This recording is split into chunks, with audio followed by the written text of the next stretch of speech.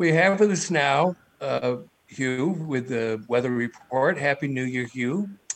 This is David Uh, Moore, co host, and I've just returned from visiting family in Buffalo, New York. They live just north of the Buffalo border, and the storm effects of the snow wasn't so significant, but wind was for several days. What was so peculiar and significant about this storm? well, hi, Dave, and Happy New Year to you. Yeah, this is Hugh Johnson. Well, what probably made this storm so deadly were a couple of things. One was the ferocious wind accompanying it. It wasn't just for an hour; it was for several hours, or actually many hours. Wind gusting, storm force winds over 60 miles an hour, and even approaching hurricane force wind gusts at the same time that snow was falling at several inches an hour. So you put those two things together and you have a disastrous situation. You had a Christmas weekend coming into play, and this thing went on for several days. It was very well forecasted. That was the good news. But even so, things happened that probably should have happened, like 40 deaths. We were talking about my wife and I at dinner, and that they really didn't close the roads until they saw the white of its eyes, and that was a problem because it came in pretty fast and furious, and the cold front came through. Temperatures tumbled, but it was basically the strong winds, the heavy snow, 51 inches at the Buffalo airport, making it an epic event. One thing I learned when I was out there is that there was a midnight shift that needed to get home, and that was one of the reasons for the delay in the road closings. Is that an appropriate response? See, I think they should have worked around that. I don't know if we were talking about specifically the weather service, but when I left, I've been retired for over 6 years now, but they had this thing called shelter in place. We started using it the last year or two I was there. When weather conditions looked dangerous enough, we never actually implemented it, but basically the weather people were basically encouraged, if not, they couldn't be forced to, but encouraged to stay in the office and not go home even when their shift was over. And, I really think they should have been more thinking about that kind of thing in places like police or places where there's people working overnight, even nursing. I know some nurses and doctors got stuck at hospitals for days, but it's like these are the kind of things that, okay, I'll give you one example real quickly.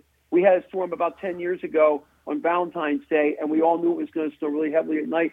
The guy left our office down in Gilderland and went up to Wilton, and he woke up the next morning and he couldn't get in. And I didn't understand why he left, knowing that it was going to be 2 inches an hour. It's like, it's one thing to forecast it, but it's quite another to experience it.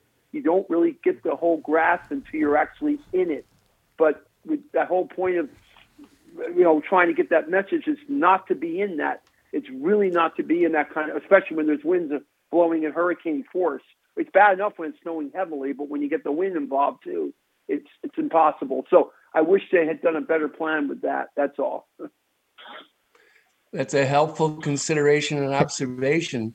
Hugh, since we haven't heard from you in a few weeks, David, why don't you recap 2022 and what David, I was have a quick significant? question if you don't mind.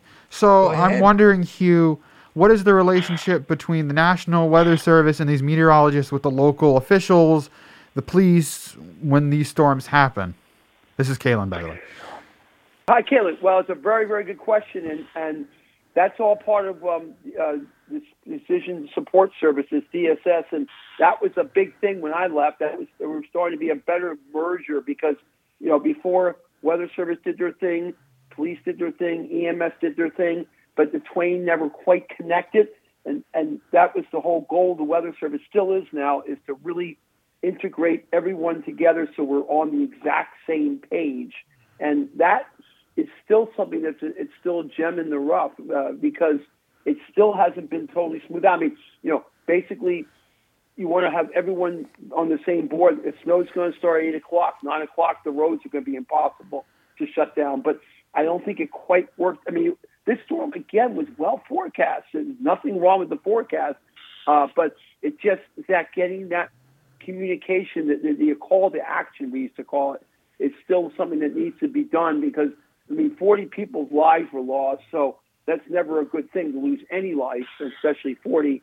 So I think there's still work to be done, but this is what they're trying to do. And they've been doing this since I've retired, even before, to try to completely get everybody together on the same page. That does sound important, and it's a good job for the National Weather Service. And we haven't heard from you since 2022. So could you give us a little recap of the 2022 weather? What was interesting? What were the highlights? Actually, it's an interesting year because there weren't any, we didn't have any Irenes or really disastrous things. We did have a pretty good flood in April that actually flooded a moderate flood, the worst flooding of the river flooding of the year.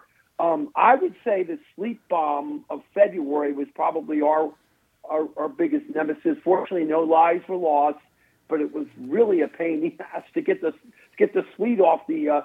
If you remember, it took over a week to remove that 2 inches of sleet that fell across the area to get it off the sidewalks and so forth. Snow blowers were useless, so it wasn't a tragic situation, just a frustrating.